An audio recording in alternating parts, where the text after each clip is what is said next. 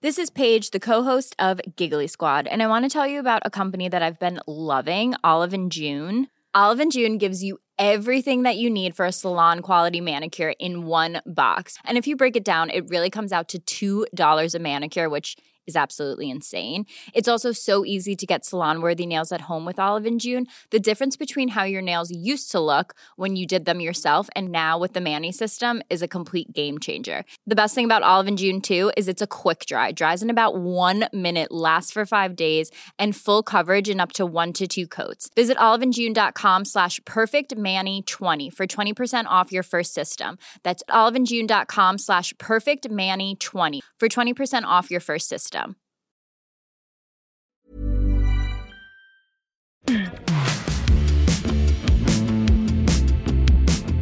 This is The Last Laugh. I'm Matt Wilstein from The Daily Beast, and this week we are throwing it back to one of my all-time favorite episodes of this podcast with the absolute legend, Martin Short. When I had Marty, as I swear he gave me permission to call him, on this show last summer, he teased the news that he was working on a new scripted series with his old friend Steve Martin called Only Murders in the Building. Now, that show, which also somehow co-stars Selena Gomez, has just premiered on Hulu, and I am already obsessed with it. So I thought this Labor Day week would be the perfect time to revisit our conversation, which covered everything from his early days on SCTV to his one perfect season of SNL to perhaps his greatest creation of all, Jiminy Glick. He had also just scored his 12th career Emmy nomination, this one for his incredible dramatic performance as a Me Too monster on The Morning Show, which returns for its second season on Apple TV Plus later this month. There is so much great comedy wisdom on this episode, so I really hope you get as much out of it as I did. Here's me with the funniest man alive, Martin Short. Well, congratulations on the Emmy nomination for The Morning Show. That's pretty exciting. Thank you. Thank you. This was kind of a rare dramatic role for you, and you're nominated for guest actor in a drama. So right. I did a season of Damages a few years ago. That was the last probably foray. I don't know. I'm a Canadian actor. I spent the first 3 decades of my life just living in Canada. Solely. Longer than that, probably 35 years. And in Canada, what appeals to you as an actor, typical Canadian actor, is the way you make a living, which you just do all 3 mediums at once. And it also keeps it more interesting if you have the ability to do that. So to say, if someone says to me, oh, you can only do comedy, then I'm intrigued to do something more than that. But I think if you can do comedy, you're kind of gifted. And by the Lord to make people laugh, that's a tremendous gift. Yeah, there's this interesting thing where I know a lot of comedians have said they think comedy is harder than doing drama, but drama is often what gets rewarded more, when you think about the Oscars and things like that. So do you think there's a paradox there? Right. I mean, there's a reason Cary Grant never won an Oscar. There's a reason that, with the exception of Annie Hall, I'm sure there are a few exceptions. I think it's because people look at comedy and most people say, hey, I'm pretty funny. I mean, in the carpool, I am hilarious, And so if they see, Steve Martin being funny, they say, well, he's funny. I can be funny too, But no one says, I can be dramatic. It's not as profound, exciting, Yeah, I mean, I really love your performance in that show. And I'm curious what they told you about the character when they offered it to you. What did you kind of know going in and what made you want to do it? They left a lot they didn't say this is based on blank. They kind of left it to, how do you feel? Whom do you feel it could be based on? So what I found interesting is this perception. And I think that The Morning Show did a brilliant job of it, actually, in later episodes, where any form of a predator feels that he is a victim, feels that she was just as turned on to me as I was to her, even though there's a 45-year age difference. Not in The Morning Show, but in many cases. Because people delude themselves. They say, hey, and I'm still looking pretty good now that I'm 74. They just do that. Do you feel like you had to kind of get in the head of that guy to have sympathy for someone in that position in order to play it? I didn't have to get into his head in the sense of thinking he was a great guy who'd been unfairly accused.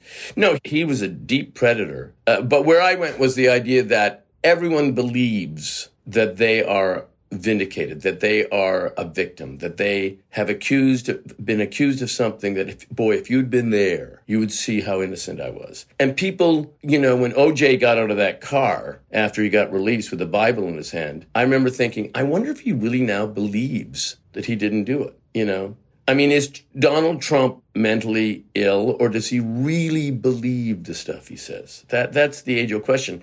And I think it's kind of intriguing to think, if you're going to play that person, they really believe it. That scene is so great. The first scene that you have with Steve Carell's character, where there's this great nuance between what he sees as what he's done and what he sees as you, and that there's this real difference. And there's this great kind of moment where he labels you a predator, your character a predator.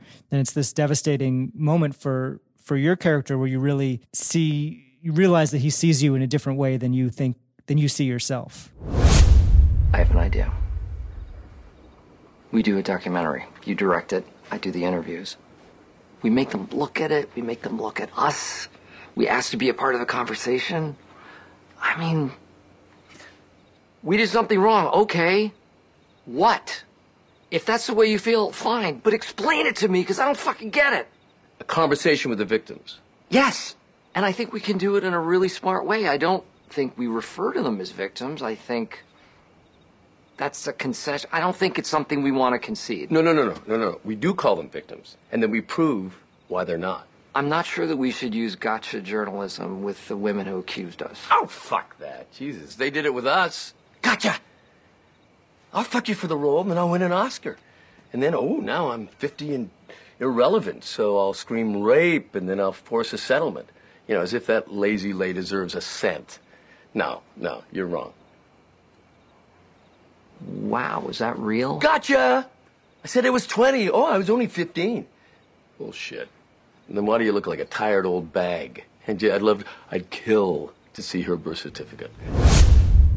I think that was a profound moment for Dick Lundy, the character, and also for Steve Carell's character, because he sits back and says, I might have been inappropriate given the era. There's always a caveat, but I'm not Harvey Weinstein here. And that's the mistake. That's the delusion. And you and Steve are two of the funniest performers, I think, who've ever been on television or film. And you're in the scene with him that's very deadly serious. Was there anything strange about doing that, where you're, these two actors who can turn it on pretty easily and be funny, to kind of hold that back and really let that go and have this very real conversation? No, I think that neither one of us are stand-ups, for example. We're both actually from Second City. Steve's an alumni from Chicago, and I'm from Toronto. I think that if you view yourself as a comic actor, then part of that phrase is actor. So I don't think you sit back and say, I should spit water out here. It would be fun. I think that's not the job you've taken on. I do think the mistake sometimes happens when you have a history of comedy and then you do something dramatic, that you must be very serious and never smile. And believe me, Hitler smiled. Yeah, and you were able to find comedic moments even in the seriousness of the show. Right, because just because they're predators doesn't mean they can't be playful with each other. And that's sometimes, I think, if you tend to whitewash a scene as to it is blank before you start the scene, that's a mistake. Because both Steve and I are improvisers too. So you want to go into, that was a multi-paged scene, you want to go into something like that with an open mind of what you can experience just from working with that actor, listening to that other actor. Suddenly, the way you might have thought you were going to play it is played differently. And then you have that other great scene later on in the series where you do a big song and dance number. So you really got to show off two sides of your skill set on that show. Exactly. You said they didn't tell you who the part was based on. Did you come up with that on your own? Did you have ideas in your head about who this might be? Well, I mean, sure, you go through different lists that maybe help you, maybe not even obvious choices, maybe choices of someone who is an accomplished director but hasn't been Me Too'd or is indeed a predator. So you can apply one to the other, imagining how he might feel were he suddenly brought down. So I want to talk about your most recent Emmy nomination before this was for your special with Steve Martin, which I loved as well. I think we got to talk a couple years ago around when that came out on Netflix. Are you in touch with him much during this time? Are you every day. You're not able to work together probably in the same way that you once did, and you were supposed to actually be on tour a bit this summer, right? Right. No, we talk almost every day. We're very close. Just silly things, Zooms. I know you were working on a new show with him. I assume you still are. Is that still happening or Absolutely. It's supposed to start in October in New York. filming? And so what's the premise of that? It's more of a scripted show, right? It's called Only Murders in the Building. And it's about three people who, one of those kind of upscale apartment buildings in New York. They see each other in the elevator, they kind of nod, but they never really speak. They don't even know each other's names. And then you find out that each one of them goes to their individual apartments and just turns on true crime and obsessed. And then one time they're in the elevator, but there's a fourth person. And then they find out that fourth person is killed. And then they're determined to solve it. But they make a pact, only murders in the building will they solve. Because they can't bother to go outside. Too old. It's you and Steve and who else is the third? Well, there's a third person that's been confirmed, but I don't know if I can release it yet. Okay. So there you go. So you're supposed to start filming in the fall. Are you hopeful that that's actually going to happen? Because I know there's a lot of questions. I am. About I mean, what's going on. I think we'd all have to thoroughly know how that's going to be done. But assuming all the cards fall in place, that's when they'd like to start. Yeah. You've been working with Steve now for so long. What do you remember about the first time that you actually met him? Well, the first time I met him, which was very, very brief. He was hosting the new show. This would be 1984. I was on SCTV, and he was doing it with Catherine O'Hara. And, she was on the show too. And I remember going to her dressing room midway through taping. Steve races back to do a change and kind of looks at me and says, "Oh, hi." And we shake hands, and that was it. Then the next time I met him was in May of 85. And I went to his house to pick up a script for Three Amigos. And I said to him, he's a major art collector. And there was a Picasso here, a Hockney there. And I said to him, "How did you get this rich? Because I've seen your work." And then he said, "Can you get the script to Marty Short?" So that really set the tone from the beginning on the way you guys interact with each other. Playful tone, yeah. I loved the first line of Steve's tribute to Carl Reiner in the New York Times, which for anyone who didn't see it, he said, he wrote, "I've known only two perfect people in my life. One is that son of a bitch Martin Short. The other is Carl Reiner."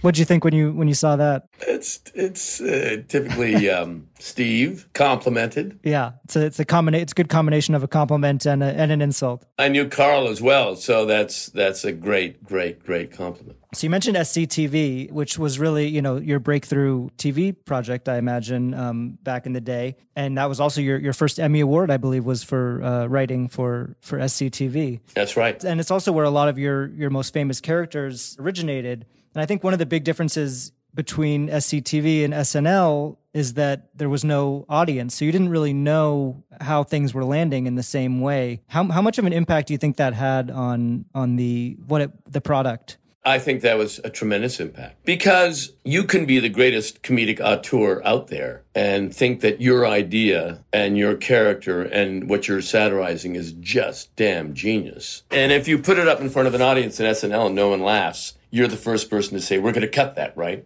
But in SCTV, you didn't have that. So what determined what made the air were some of the funniest people ever in comedy, So the inmates did run the asylum, and the show and its content was determined not by others, but by this smart group. So we were assuming that everyone in the audience were as comedically hip as we. That was the assumption.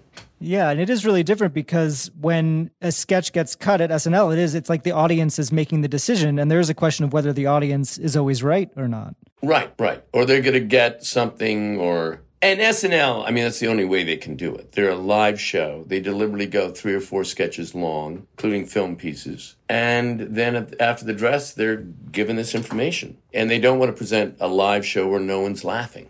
Yeah, that wouldn't be good. Psychologically bad, yeah. So at a certain point, you made the decision to move from SCTV to Saturday Night Live. How did that happen? Because I know this was during the season or one of the seasons that Lorne Michaels wasn't there, right? Right. Lorne was not there for 5 years, from 80 to 85. And, I was asked. I was asked by Dick Ebersol to come on to SCTV. We were finishing... Or to SNL, actually, they'd approached me the year before, but my philosophy was as long as SCTV had home, I was never going to leave it. And then we went off the air. We did a season on Cinemax, our last season, ending in the spring of 84. And then they approached me again. And they said, "We're interested in you and Billy Crystal and Christopher Guest and Harry Shearer. And I went, well, yeah. Because Spinal Tap was out that summer. Yeah. I said, yeah, okay, well, you'll let me know when they say yes. And then they phoned up and said, they've all said yes. I went, wow. So I was like the surprise at this press conference. Did you know them personally before that, those guys? I knew Billy because my wife had been on Soap with Billy as an actress. And I knew Harry a little bit through Paul Schaefer. They're close friends. And I didn't know Chris at all. Yeah. I know you've said that your experience at SNL was probably different from a lot of other people's because you had already had this SCTV experience. You know, you were coming in with a little more clout maybe than some of the young people who come in who no one's ever seen before. I mean, I suppose I was coming on with more clout, but I didn't feel it. That's not what, if you're sitting Tuesday night and you don't have an idea in your head and the read-throughs the next day, you don't sit back and say, yeah, but look at all the clout I have.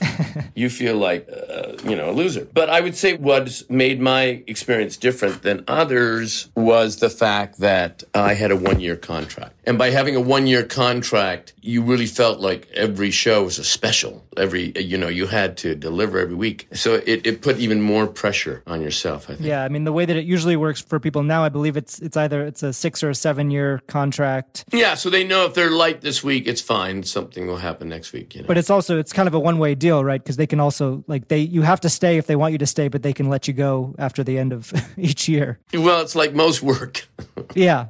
Most jobs are designed that way. And you did decide to leave after just that one season, which I think a lot of people are probably still surprised when they find that out if they don't know that you were only on the show for one season, because I think your impact was quite huge on the show. Oh, thank you. What prompted that decision? Why did you decide that you didn't want to stay longer? It was always the plan. That was just always what you wanted to do. All of us had one-year contracts. I had done SCTV for 3 years before that. I had a new baby, daughter. When you do SNL, you're never home if you're a writer, performer. And that was kind of the same for SCTV. So I was just ready to do other things, Was your family in New York with you while you were on SNL? Yes. But then we also owned a home in Toronto, so those Toronto stays would become longer because I was never there. Yeah. Do you think that they wanted you to stay on more at SNL? Well, SNL was switching. I think that they would have wanted me to stay, but it was now, Lauren was coming back. So it was now going to be a totally different cast, a totally different show. But again, it was like when you go to university for 4 years, most people say, I'm graduating. They don't say, and now on to my master's. They take a year off or, Was there ever any talk, because they did start making SNL movies at a certain point with characters, spinoffs. Was there ever, going to be an Ed Grimley movie or any other movies based on any of your characters? No, I never felt that was a great idea, personally. I mean, I always thought that those sketches were their own art form. I think that a kind of brilliant 60-second commercial can be more valuable than a mediocre movie. And so the length, the movie aspect of it didn't make me feel like, I want to do an Ed Grimley feature film. I thought Ed Grimley lived very well at 6.5 minutes. And even though Lorne wasn't there when you were there, I mean, you did kind of develop a relationship with him, right, over the years, because you've come back on the show so much. Yes. Well, I first met Lorne, I think, backstage of Godspell in Toronto in 73 or something. And then I knew Lorne through Gilda Radner. And then remember, Lorne executive produced and co-wrote Three Amigos. So that's when you probably really worked with him closely for the first time? Right. That was the first time I officially worked with him, right. Before we move on from Gilda, since you mentioned her, can you share sort of one memory of Gilda Radner of your time with her that stands out to you? Well, Gilda was just kind of magical. She was this odd person that could walk into a room and every girl wanted her to be her best friend, and every guy wanted to go out with her. And she was just adorable and funny and complicated and in the moment, self-deprecating as all really funny people are, and just joyful. The Gilda that people fell in love with on SNL was the Gilda that one knew before that. Yeah, and everybody wanted to go out with her, and you got to. Yeah, I did. I mentioned later on, you've appeared on the show a lot, and you hosted, I think, twice by yourself, and then once sort of in a group. What is the experience of hosting that show like compared to when you were on it? Well, I never wanted to be that heavy in the show. I ended up doing stuff that I had probably written or co-written. So I was good for about 2 sketches a show. And because I was odder, there wasn't a tendency to just, if you're another writer, put me in it. that was like putting garlic into a egg sandwich or something. You would really stand out. Well, it was just, that was a perception anyway. I mean, I'm trying to rationalize why no one ever... No one cast you in their No one sketches. cast me in anything. It can't have been my breath. I often tended to be done by about 10, you know? That's nice. When you're a host, you're never done. And even when the last time I hosted, I remember going back to my dressing room because I wasn't in the news, and then there was a musical number. So I didn't have I had, it seemed like a 13-minute break there. And when I go to the dressing room, I see 3 writers standing outside. They're going to go through a sketch that's on at 20 to 1 and cut this line and that line and that line, and just look at the cue cards because the show is long. And when the show's long, something's got to be cut. I mean, they can potentially time it out, but things change in performance. And so with the host, he's never really done till 1. And it is an odd job in general for cast or host because the last hour and a half of the work week is the only thing that counts. Yeah, most jobs are not like that. Yeah, usually you're just thinking, which bar do I hit? I remember you brought back Ed Grimley a few years ago in that sketch, the tape sketch that also had Donald Trump dancing in it. Oh, yeah. But I think you weren't actually in the same, you didn't actually tape with him, right? No, I didn't. How do you kind of feel about, yeah. Although he had been there, you could tell he'd been there because the cologne. You could still smell him. Unbelievable. The lamps of China. How did you feel at the time and maybe now about their decision to have him host? Because it was very controversial, I think, at the time, and maybe even more so after he was elected. Oh, that's a Lorne question. I think that, I think Lorne would say something to the effect of, we are not, although it's perceived as, we are not a political show. Donald Trump's running for the presidency, let him host. I think the same invitation went to Hillary, and she appeared in that season. She didn't host. She maybe didn't want to be on the whole show until 1 a.m. Well, not many have hosted. I can't remember another candidate. But as I recall, he didn't have the nomination then. I don't think he had the nomination. No, it was early in the process. I think everyone thought he was still a joke and that nothing would come of it, and that's probably part of why they decided to have him host. Well, there are those who still feel that works. That description works. Yeah. Coming up, Martin Short is widely known as the best late-night talk show guest of all time. He breaks down how he got so good. And later, we go deep on my favorite character of his, Jiminy Glick. One size fits all seems like a good idea for clothes until you try them on. Same goes for healthcare. That's why United Healthcare offers flexible, budget-friendly coverage for medical, vision, dental, and more. Learn more at uh1.com. Cool fact, a crocodile can't stick out its tongue. Also, you can get health insurance for a month or just under a year in some states. United Healthcare short-term insurance plans, underwritten by Golden Rule Insurance Company, offer flexible, budget-friendly coverage for you. Learn more at uh1.com.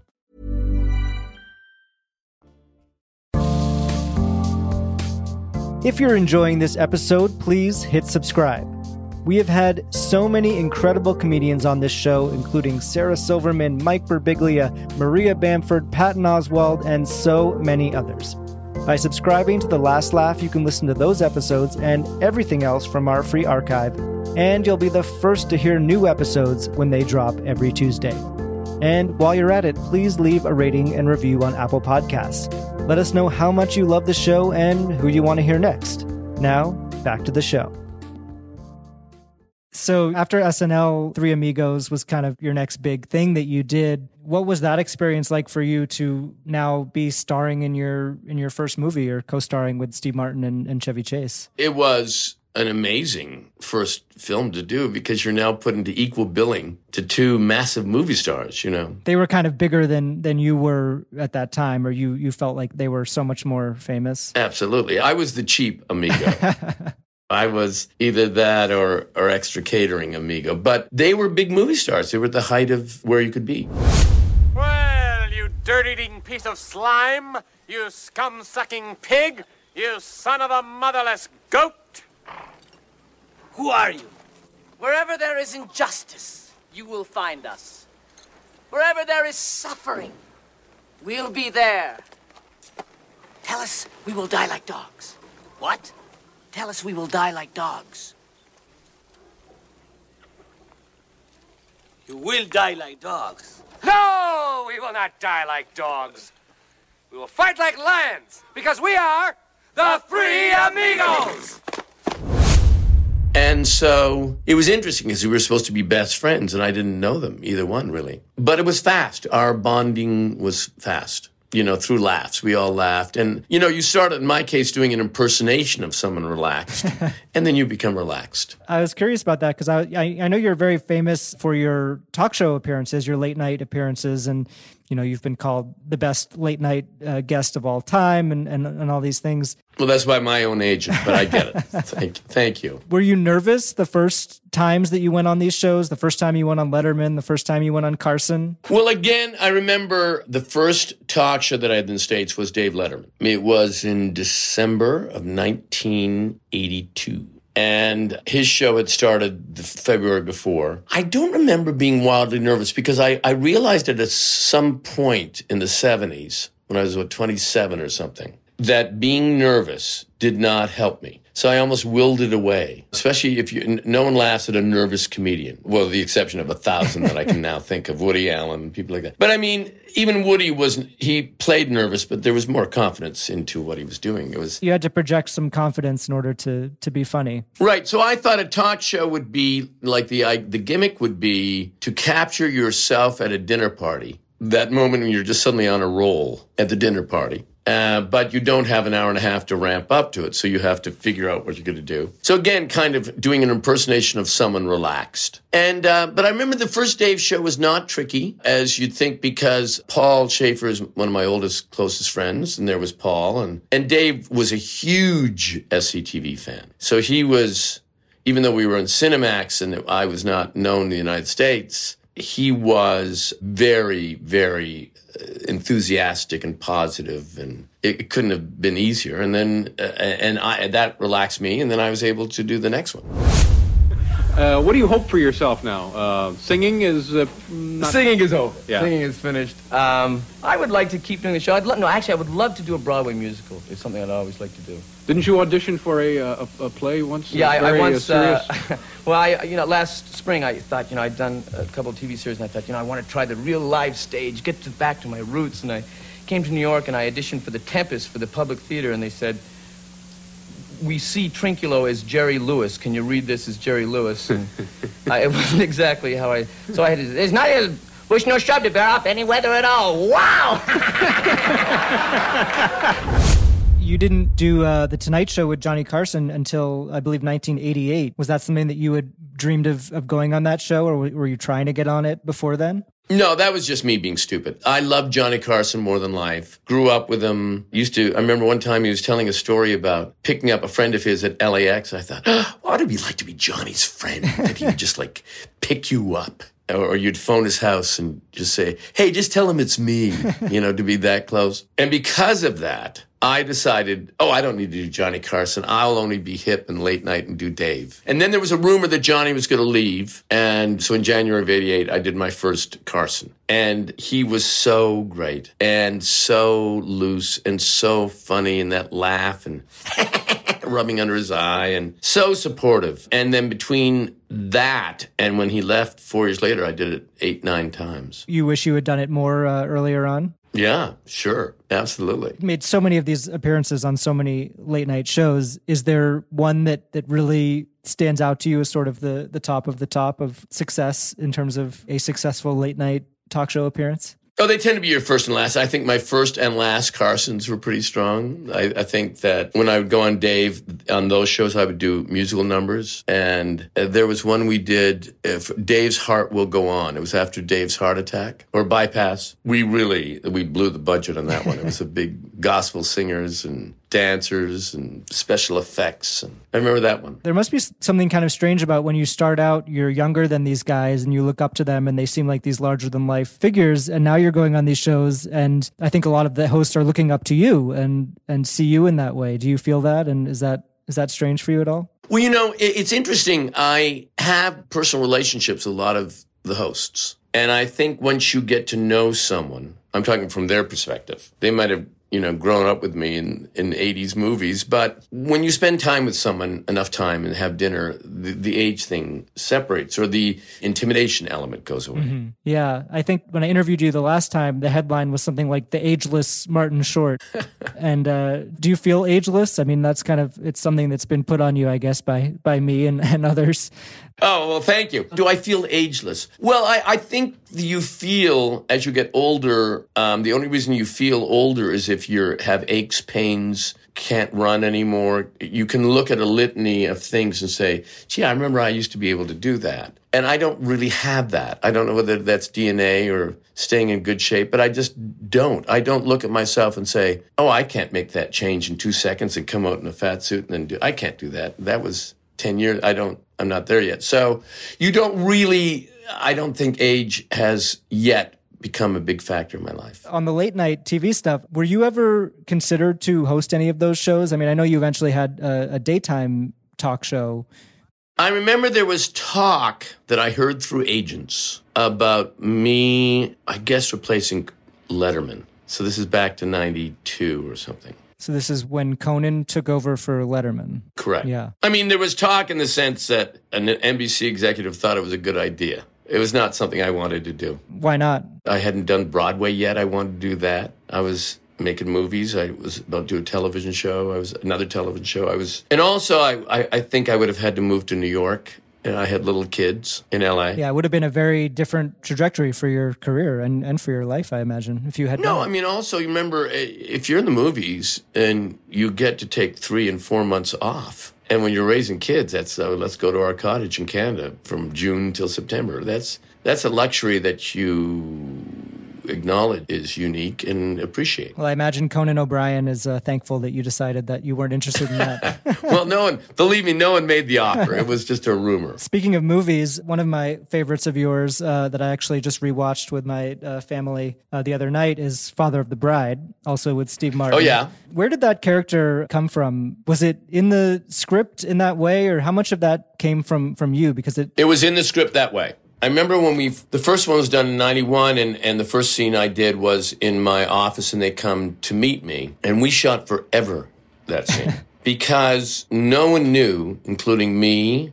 and certainly including Charles Shire, the director, and Nancy Myers, the producer and writers, or Steve or Diane or Kimberly, anyone knew how big this should be. The concept was that the father of the bride, Steve, was so alienated from the process that they could understand this wedding coordinator, but Steve couldn't. Yeah, that's a challenge. But then the audience had to. Yeah.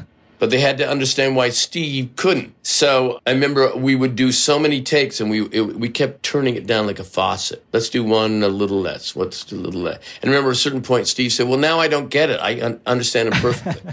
And so they ended up going high end when they made the choices, Yeah, I wonder if the early audiences, watching it the first time, how many people in the audience got all of it and how many didn't. But maybe it kind of works either way. Oh, and then also, people come up to me in airports and say, I love when you talked about the wedding cock. And I said, I did? But I think it's saying the wedding cake. So if someone wants to hear wedding cock, God bless them. Now, so you have not made up your list yet, but you know that you want the wedding at home on January 6th, right? Uh-huh, yeah. Excuse me? Yes, we would. We would like a wedding at home on January the 6th. I love the weddings at the homes. They're very personable, very warm, because they're very fabulous. Oh, so January 6th, give us 7 months. Hello, that's 5 months. 5 months, not much. But that don't bother me so much because it's a little bit tight, but we can do it and it will be spectacular. So you worry for a second, don't worry about that. So now, let's see. This is what I suggest. We select the cake first. Okay. Because the cake very often determines what kind of wedding that you end up having. So let's just choose the cake, okay? Okay. Choose the what? The cake, Dad. The other one I wanted to ask you about is Clifford, which has become something of a cult sensation over the years, I think. Maybe didn't do as well as you would have liked to in the moment, but... Well, the studio was bankrupt. That didn't help. Whose idea was it for you to play a 10-year-old boy? It was actually a friend of mine, Stephen Campman, who suggested it. And we did a screen test and just to see what it would be. And it was funny. It was odd and heightened, but it was just fun and funny. So that's when it started. I mean, it was, we tried to do everything like if there was a scene where a dance, Clifford goes to a teen dance, all the dancers were 6'4", stuff like that. What do you remember about working with Charles Grodin? Because you had such great chemistry with him. Oh, I love Charles Grodin. Love Chuck Grodin. He's just the best. Hilarious, really funny, dry, loose, will try anything. Great improviser. In that film when he says, "Look at me like a human boy." That wasn't in the script. All right, now listen to me. Listen to me. Here's the deal. You go to your room, write a confession that I will take to the police, and I will not send you back to your parents. And you tell Sarah that you and I are the best of friends. We are, aren't we? Shut up. But if you even look at me funny, if you do one thing that I find weird, which is, like your middle name, see, you're doing it right now. Can you just act like a human boy for 1 minute here? Look at me like a person. You can't do it for more than a few seconds. Look at me like a human boy. Don't mess around with me. You're going to be back on that plane. You understand me? I understand that I love you. Is that one that you feel like you get a lot of people coming up to you and asking about? Yes, it's amazing. And you can always judge. It's like if someone's 35, it means that they used to get high and watch Clifford at university. Yeah, that's about where I'm at. So. 45-year-old guys, Three Amigos. 32-year-old women, Father of the Bride. You kind of know when someone's coming up to you what's going to come out of their mouth or what their favorite thing is going to be. Yeah, a little bit. Yeah. So one thing that I really want to delve into as we get towards the end here is Jiminy Glick, who is just, I think, one of the greatest character creations that you've done and that anyone's done. Thank you. The clips and the episodes are harder to find than I would have hoped. I found a bunch of them on YouTube, but they're kind of all over the place, and it's not. Does it all exist somewhere in a way that could be released or that would be more accessible to people? I guess I own it. Yeah, so how come you're not putting it out? I don't know. I always think YouTube covers it, but now I'm hearing the opposite. I think you need it could be on Netflix, it could be on Hulu, something like that. I think people would be into it. Well, it was on Comedy Central, so it would have to be on Comedy Central. Yeah. What's the origin story of Jiminy Glick? I was doing a talk show for King World, 1999, 2000, and we wanted to do lots of remote pieces. And I remember I went to makeup for a couple hours. I put a fake nose on. I went to the farmer's market. I was going to work behind a fish thing and cut it up and just hand people fish. And we were going to see their reactions. And people were coming up and saying, "Can I have your autograph, Mr. Short?" I went, that's a drag. So then I had made a movie called Pure Luck in 1990. I love that one as well. In that movie, I'm stung by a bee. And I have a reaction and my face swells up. And my wife was even on the set. And she said, "I can't see you in there. I can't actually see you in there." So I thought about that 9 years later. And I thought maybe we should do that kind of prosthetic where you don't see me. That would be great. And that could allow me to, I remember going to the Emmys and talking to Jack Lemmon. And he didn't know that I wasn't a real person. So that became the look. And it was really to be a correspondent so we could get more stars on the show. So at first you actually were trying to kind of fool the stars that you were talking to in a way that they wouldn't know who you are. Well, to a degree, in that situation, there's a publicist on a red carpet at the Emmys saying, "Okay, this is Martin Short, he's doing a character for his TV show. Pretend he's a guy." Does it work better when the person is trying to be funny and kind of play along, or does it work better if they are kind of playing it straight? No, that's when it doesn't work. No. The gimmick is you're on a junket and this moron with power has come in and you have to sit with them. Are there celebrities who you interviewed as Jiminy Glick who you feel like handled it particularly well or particularly not well? Well, I won't mention the particularly not well ones. That would be rude. They were my guests. But I would say the well ones were endless. There were so many people that got the gimmick of how to do that. In Primetime Glick, we would do an interview in front of an audience, and then we would go out and about with Jiminy Glick, and then we'd go to either a hotel and we'd set up. So that both types of interviews had different feels. John Lovitz was on, and he's telling a story and I pretend to fall asleep and fall to the ground in the middle of it, I know that John's going to have a funny reaction off that. And in the one-on-ones, it was really like, again, this is a famous interviewer. You're kind of stuck with him and you got to do it and just go with it. And Jiminy would be like, I remember he said once of Charlie Rose, when he said, I don't like Charlie Rose because he feels compelled to listen. But the ones that were really fun were like Steven Spielberg was fun because Steven had never done it. He's a very close friend of mine, an old friend of mine. He's not old. I'm just saying we've been friends for a long time. So he had done Dinah Shore's show in the 70s once, and he did my talk show on King World. But a couple years later, he did Jiminy Glick. And I remember one point we did this thing. I said, Steven, so when I ask you about what makes you a director, I want you to wax on and look off. And so what we did is that as he's looking off in the heavens and talking about the process, you see me sneak down and crawl over to a craft service table and eat about 15 jubjubes and then crawl back and then take my seat again and say, isn't that interesting? Anyway, just cut him right off. You know, he hadn't done stuff like that. So he was all excited and he did it perfectly. Yeah. And you have to have people either not break or they laugh and it's fine. Like, I think. Well, you know, we would edit. So I remember Alec Baldwin, you know, you do one pass for about 8 minutes and then you do a second pass for 8 minutes. And after the first 8 minutes, I said to Alec, anything else I should ask you? What do you think? Like, you're working together. He said, ask me about women. I said, okay, good. So I asked him about Hillary Clinton. Oh, she wanted me. You know, it was all about, every woman wanted him, no matter who it was, you know, Dianne Feinstein or anyone. Yeah, I imagine one of the things that must be satisfying about doing those is making some of the funniest people in the world laugh, like Mel Brooks or like Larry David, or they're laughing nearly the whole time. They really are enjoying it. Yeah, you don't want to put too much of that in. It's a fine line, you know, because you don't want to make it look like look, everyone's laughing at me. But when you see someone sincerely break like Mel or Larry, it's too fabulous not to include. I can tell that you are a poser. And I don't mean that negatively. A poser? Well, I mean, you got that Brooklyn thing, right? Do you want to shoot the swans? I think I'm seeing an outtake from Funny Girl. The accent is so thick. I always wonder when does the real Larry David start, and when does this Larry David stop, and when do we get to the stop part? One that I did want to ask you about, just because I asked him about it when he was on this podcast, is Tom Green. I think he told me about walking out on Jiminy Glick. He did. He was upset. Well, what happened there? Was that common or?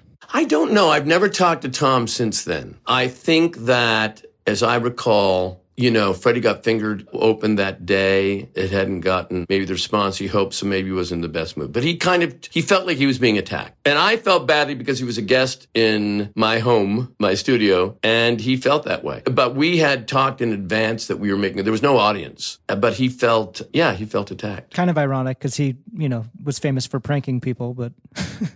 Yeah. Which you weren't hiding anything from him. I mean, that this was a mean character. No, well, he had seen it, or maybe he had never seen it. Yeah, I don't know. You know, just because you say, hey, I've seen your characters. I mean, I remember taking him for a little tour of the studio. You know, he's Canadian, so we had that bond, and he had been on my talk show, which had been with Steve Martin as a guest, and that had gone great. But either I went too far. You know, the gimmick with Jiminy Glick, the alchemy, is you have to go far, but not too far. And the reality is, had Tom not left, and let's say I went too far, and now we're editing it, because we spent a long time with those edits. If I felt something was mean or inappropriate, I'd be the first one to take it out. You didn't want it to push too far or be too mean, yeah. I never would. I mean, in other interviews, I found myself going, ooh, that seems a little creepy. Let's not do that. One exception might be the one that you did with Jimmy Fallon as Donald Trump. That was pretty mean. No, he was Trump. Yeah, no, that was mean. That was a good one. That's good old-fashioned mean, yeah. Your first 100 days, would you say it's a complete embarrassment or a total failure? I know you're very concerned about leaks, and so am I. I've actually been leaking them for the last 20 minutes. No, really. I'm wearing an adult diaper, and I swear to you, right now it weighs 75 pounds. If you could deport one of your kids... Eric. Wow. Not an ounce of hesitation. Because usually it's pretty improvised. Were you able to improvise as much in that setting, or was that pretty written? Well, I always go in with some notes, some things. But again, it's like doing a talk show. I always go out when I do a talk show, if I would go out with Letterman or Fallon or anyone, I send out in the day before lots of pages. But then the hope is when you go out, so you're going out gunning for bear, but when you go out and get in that chair, then you get into a conversation and maybe you hit 35% of what you planned. So in Jimmy's, I can't remember because, we went long, they edit it, I didn't, and then it airs. So yeah, I mean, you do all that preparation for these talk show appearances, and I know Steve Martin does too, and some people do, but it's probably not that common that people put that much work into these appearances, is it? According to the segment producers, no. But I don't know. You see, I think that for me, there's no big difference with doing the first Letterman or the last Letterman. You still want to do well. You still feel embarrassed if I often don't care how it all turns out. Often. I mean, I care, but I don't beat myself up. If you're working with an idiot director who's no good, and you know that, you still have to make the movie. What I'll do is I'll ingratiate myself and make everyone like me, and then when I go over and say, can I have a freedom take? One more take, please? Please, please, please. Well, it's getting near the line. All right, Marty, we love Marty. So then I do those takes, and then I go home and think, well, this idiot will screw it up. But I gave him everything he needed. We have a fast one, a slow one, a big one, a small one, an improvised one. I can't do anything more. So I toast myself, good for you. So that's how I feel about talk shows, that if you could prepare and send in 25 pages, etc., and try to memorize certain ringers. And then if the host is either you're fighting a flu or he's fighting a flu, it doesn't go well. It's not your fault. You did everything you could. You mentioned, earlier that you became a grandfather not too long ago, and I did. And you turned 70 not too long ago, I believe, as well. How do you feel like those things have changed your priorities or the projects that you want to do, or do you think about that at all, like how you approach the work? No. I don't. I don't.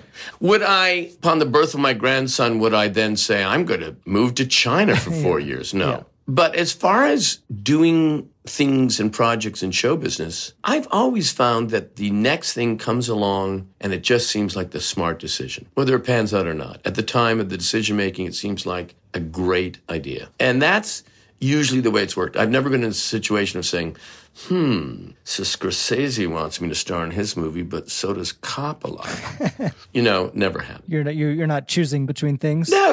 You're usually choosing something that sounds fun. I mean, again, as someone who's had a career in 3 mediums, it's great to be able to say, okay, let's see, your last film didn't work. They're not that anxious for you in the films. Oh, they want you to star in a Broadway musical. Oh, okay, let's go. There's nothing wrong with those announcements. I mean, even if you are able to hopefully film that TV show, in the fall, it does feel like live performance, big, huge, packed theaters is not something that's going to come back anytime soon. Does that worry you that you aren't going to be able to do these, live shows with Steve in the same way that maybe you used to, or Broadway, or... I wouldn't say it worries me, but it's a drag because, again, when you reach a point in your career where you're not doing it for the rent, then you're even doing it for a more important reason, which is because you enjoy doing it so much. I mean, we all do things in our lives that we don't want to do to pay bills, but when you are doing it for pure joy and the love of it and no other reason, and then that stops, you go, oh, that's a drag. I hope that comes back soon. I mean, Steve and I are booked, I think, for the summer of 2021. Yeah. The shows we're going to do this summer have been moved to the following summer. We'll see. So we end every episode of the podcast by asking comedians, who is another comedian who has really made you laugh the hardest in your life? When you think about the hardest times that you've laughed, who is someone who really just has gotten you? Oh, I would say Jonathan Winters, Nicholson May, Jerry Lewis, Lucille Ball. What about a time on set where you were laughing so hard that you couldn't keep it together? When you think about moments like that, is there one that comes to mind? No, not really. Steve and I were once doing a press conference in Japan for Father of the Bride 2, promoting it, and for some reason we went completely hysterical. I can't even remember why, but someone just sent me a copy of it. No, I tend to, here's how I work. I love an easy, fun set. Loose, laughing, joyful set. And I do everything I can to create that atmosphere while at the same time motivated by selfishness, because that atmosphere will make me better and looser and happier to be at work.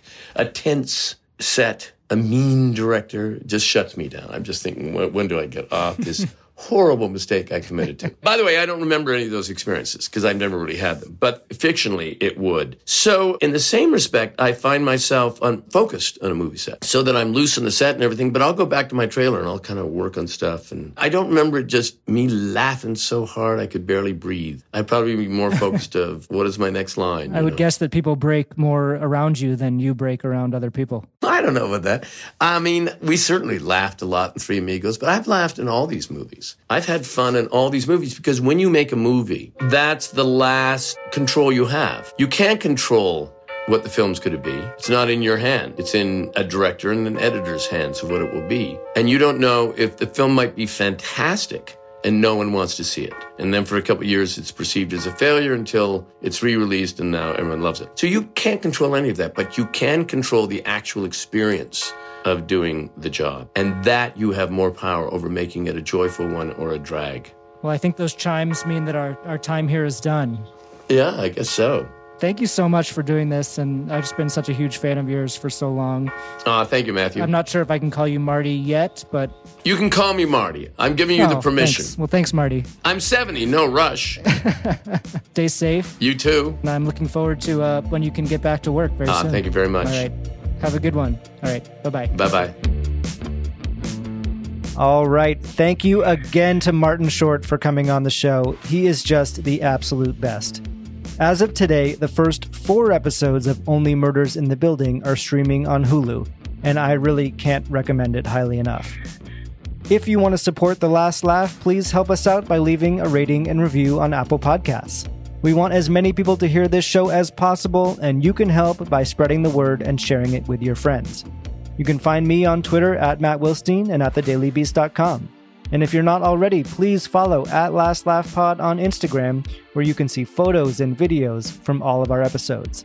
The Last Laugh is distributed by Acast for The Daily Beast, with audio production by Jesse Cannon. Our theme music is by Claude, who you can find on Instagram at claude.mp3. You can find this show every week on Apple Podcasts, Spotify, or wherever you listen to podcasts. And as always, you can find show notes and highlights from each episode on thedailybeast.com. See you next week.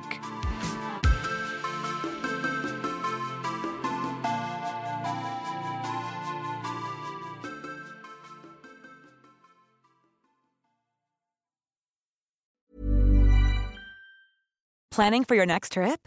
Elevate your travel style with Quince. Quince has all the jet-setting essentials you'll want for your next getaway, like European linen, premium luggage options, buttery soft Italian leather bags, and so much more. And is all priced at 50 to 80% less than similar brands.